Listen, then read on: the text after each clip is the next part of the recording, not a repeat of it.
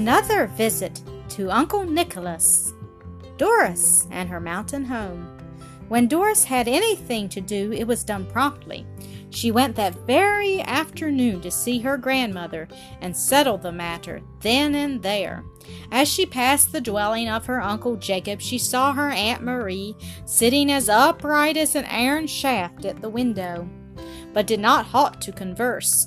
"Welcome, Doris!" exclaimed the old lady cordially, for Doris looked so bright and cheerful that she was sure she had decided to accept the offer of her Uncle Nicholas. "Have you decided what day to leave your cottage for the elegant home at Ardres?" "I do not intend to leave it for Ardres, grandmother. Mamma and I are happy where we are." "Your speaking so rashly proves that you need someone older and wiser to choose what is best for you. Being young and inexperienced is something I cannot help, grandmother," replied Doris respectfully. "But if I were 10 years older and 10 times wiser, I should never agree to sharing with Cousin Nicholas in the property of our uncle. You have always lived such a poor life, Doris, that you do not know the happiness it is to have abundance and be free from poverty, which always brings care."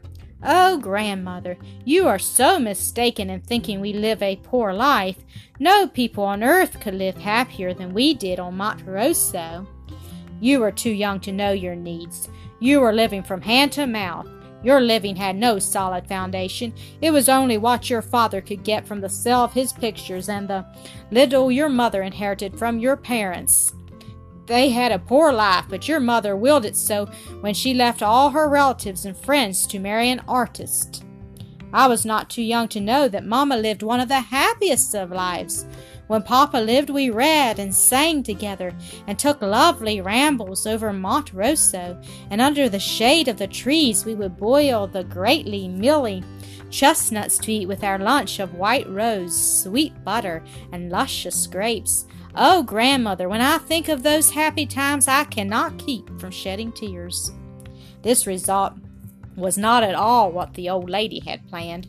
To revive longings for the Italian home was not advancing the interests of the Durants, and she hastened to change the subject.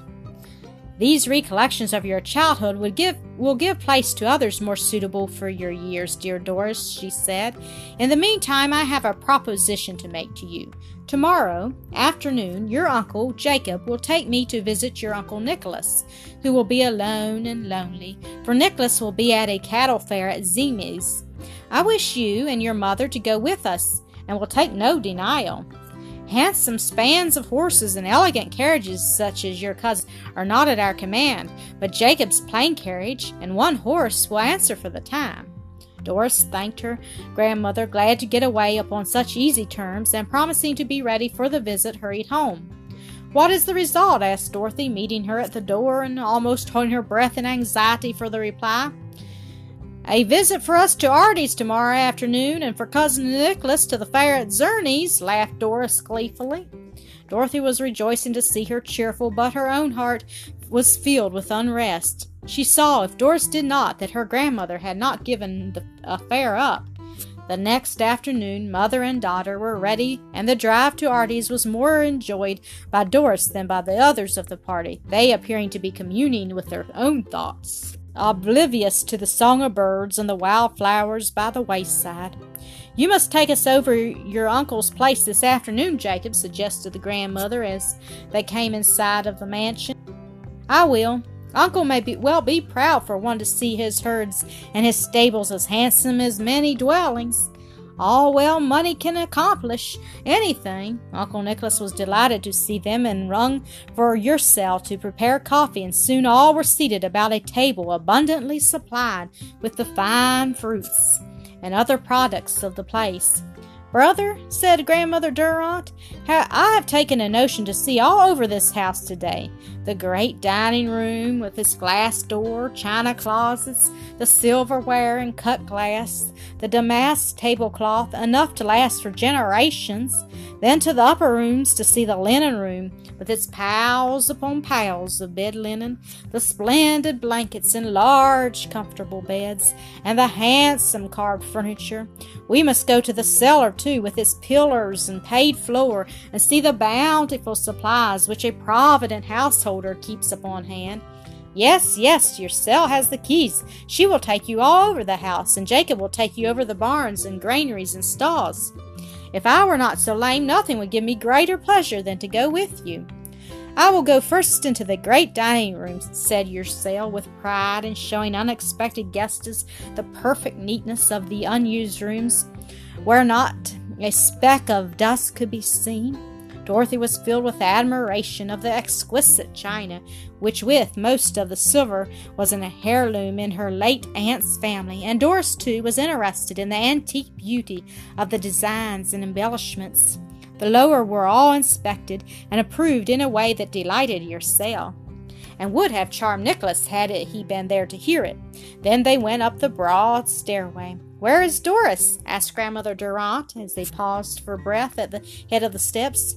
"She was with us until this moment," said Dorothy, looking down to the hall they had just left. "Go down, Ursel, and see if she is sitting with her uncle," said the elder lady.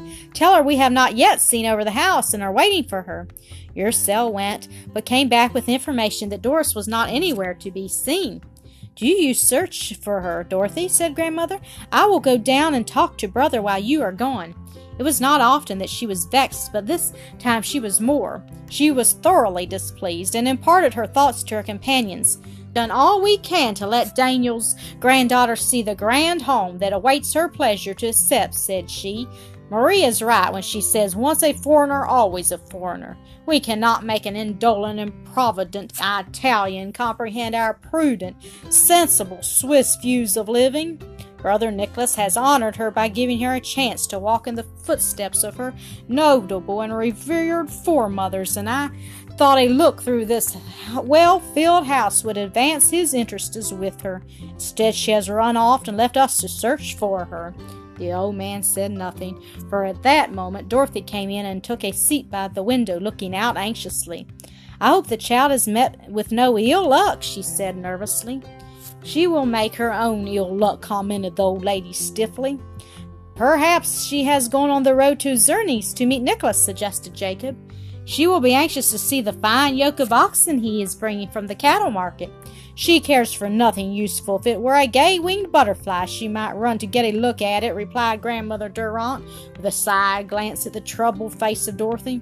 Silence reigned for quite a while, which was broken by the door flying open. Doris stepped in, her eyes bright with delight over the armful of wild roses, her merry laugh subsiding when she glanced around upon the clouded faces of her relatives. Grandmother Durant glanced at Dorothy as if to say, "It is your place to speak," but the mother had no words. "Now, is it not beautiful the way you have treated us, Doris?" inquired the old lady. "Your relatives wished to give you pleasure, so invited you to pay a visit to our honored uncle. Instead of showing appreciation of the kindness, you ran away, proving yourself ungrateful and ill-mannered. Particularly to your aged entertainer have you shown disrespect, for the young should revere the old. You have poorly recompensed one who has shown you more kindness than you deserve." "You are not angry with me, are you, uncle?" said Doris, going to him and clasping him about the neck. "I did not mean the least disrespect to you or to anybody. You told me that when I came again the wild roses on the ruins of Steinsburg would be in bloom, and I could gather as many as I wished. I thought that the best time for me to go was when Ursel was showing Grandma over the house. I did not think they would miss me or care that I went, and I ran there and back as quickly as I could.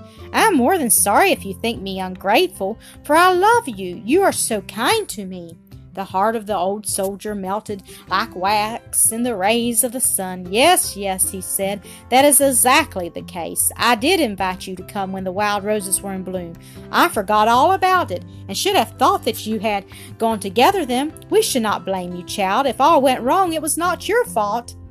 "It is now time to go home," said Grandmother Durant stiffly. "One would think you were in your dotage, Brother Nicholas, to be so influenced by a word from a child." Jacob, who had been wanting to go for some time, soon had the carriage at the door, and they drove away. The way home was passed in almost silence. Even Jacob appeared to have lost his enthusiasm in regard to Nicholas and his oxen.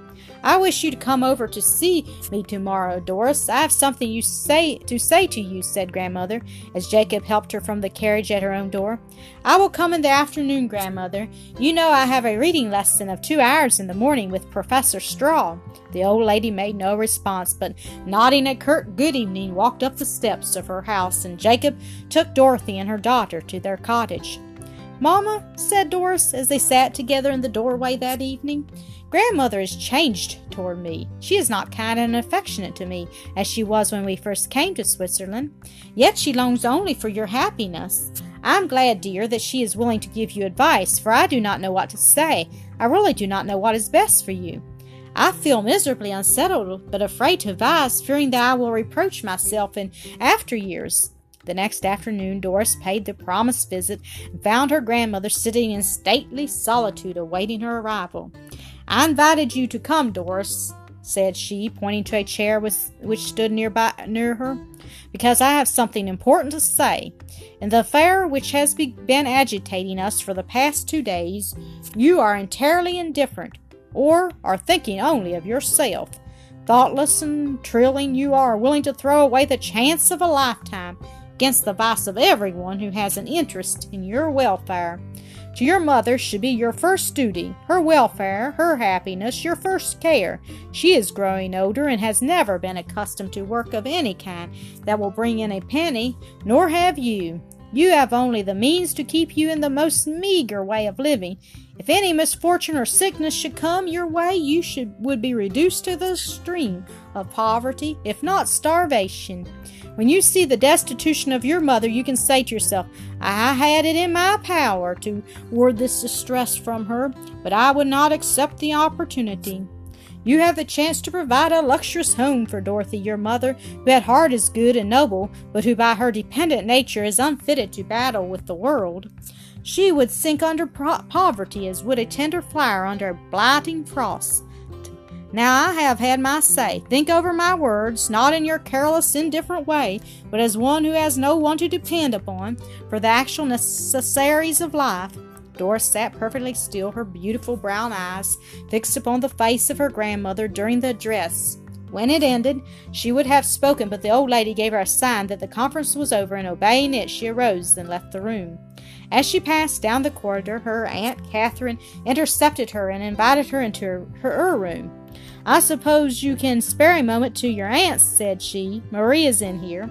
Doris went in and took the seat offered. "What we wish to say to you is that if you are so proud that you will not accept the offer of Uncle Nicholas, and your mother is so weak that she will not use her authority to command you to accept it, you need not expect that a relation you have will offer you assistance in time of want. What will become of you should your mother be taken will be of not the least care to us." "A useless creature belonging to no one and wanted by no one," added Marie. "Believe me, there will be no sympathy of compassion for you because you had a chance to be one of the most prosperous and honored property owners in the country and refused, and your poor, weak mother may well compare her lot with what it would have been had she been blessed by a more dutiful daughter." "Can I go now?" said Doris, trembling with emotion and very pale. "If you have heard what we had to say." "Yes, I have heard," and she opened the door and passed out. When she reached home, her heart throbbed with pity and grief to find her mother weeping bitterly. "Mamma," said she tenderly, "why do you grieve so over this? It is no misfortune, as was the loss of dear Papa." "That is my grief," said she, raising her tear-dimmed eyes to her daughter's face. "If Papa was only here to advise, all would be clear before us. My heart throbs with pride and joy when I think of your uncle wishing you to be mistress of that elegant home with no fear of wanting for a comfort as long as you live. But it throbs with greater joy to think that if you do not accept his offer, the way may sometime be opened for us to go back to our loved home on Monte Rosso.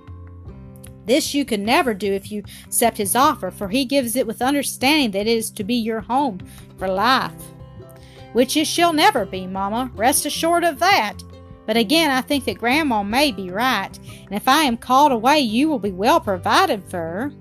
God will provide for me, Mama, if I do my duty to the best of my knowledge and ability.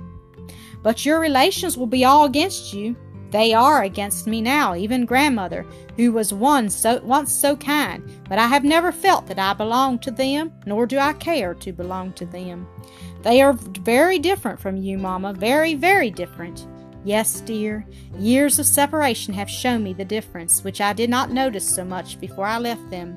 Yet in their way they may be as near right as I in mine. It is only when I am alone with you, Mama, or reading to Dr. Straw, and he explains the readings in the way Papa explained them, that I feel really contented here. Oh, the happy days when Papa was with us, and the eyes of the much-tried Doris overflowed with tears. It grieves me to tell you something that I must tell you, said her mother. But while you were out, Dr. Straw came in to tell me that he had received a letter from Berlin which makes it necessary for him to leave here earlier than he expected. He will be here but 2 days longer. Oh, Mama, said Doris bitterly, and only a few moments ago when I walked home from grandmother's I was thinking to myself, how could I bear all this trouble with my relatives if it were not for my happy hours of reading and conversation with one who is so superior in knowledge, so like Papa in goodness, kindness, and gentleness in imparting his knowledge to me. And now he is going, and one day will pass alike, like another, nothing to do in which I take interest, nothing to think of but the coldness of my relatives, the whole world empty save for you. She went to her room and sat down by her window, that the air might cool her fevered cheek.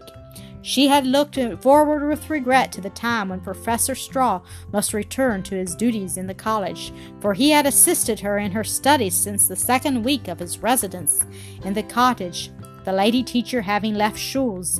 The professor from his window over the porch had heard Dorothy and her daughter conversing in the soft language of Italy, and being anxious to perfect himself in it, he had asked as a great favor that Doris should read to him from her father's books, and he, in turn, gave her 2 hours' instruction in studies she desired, especially Latin.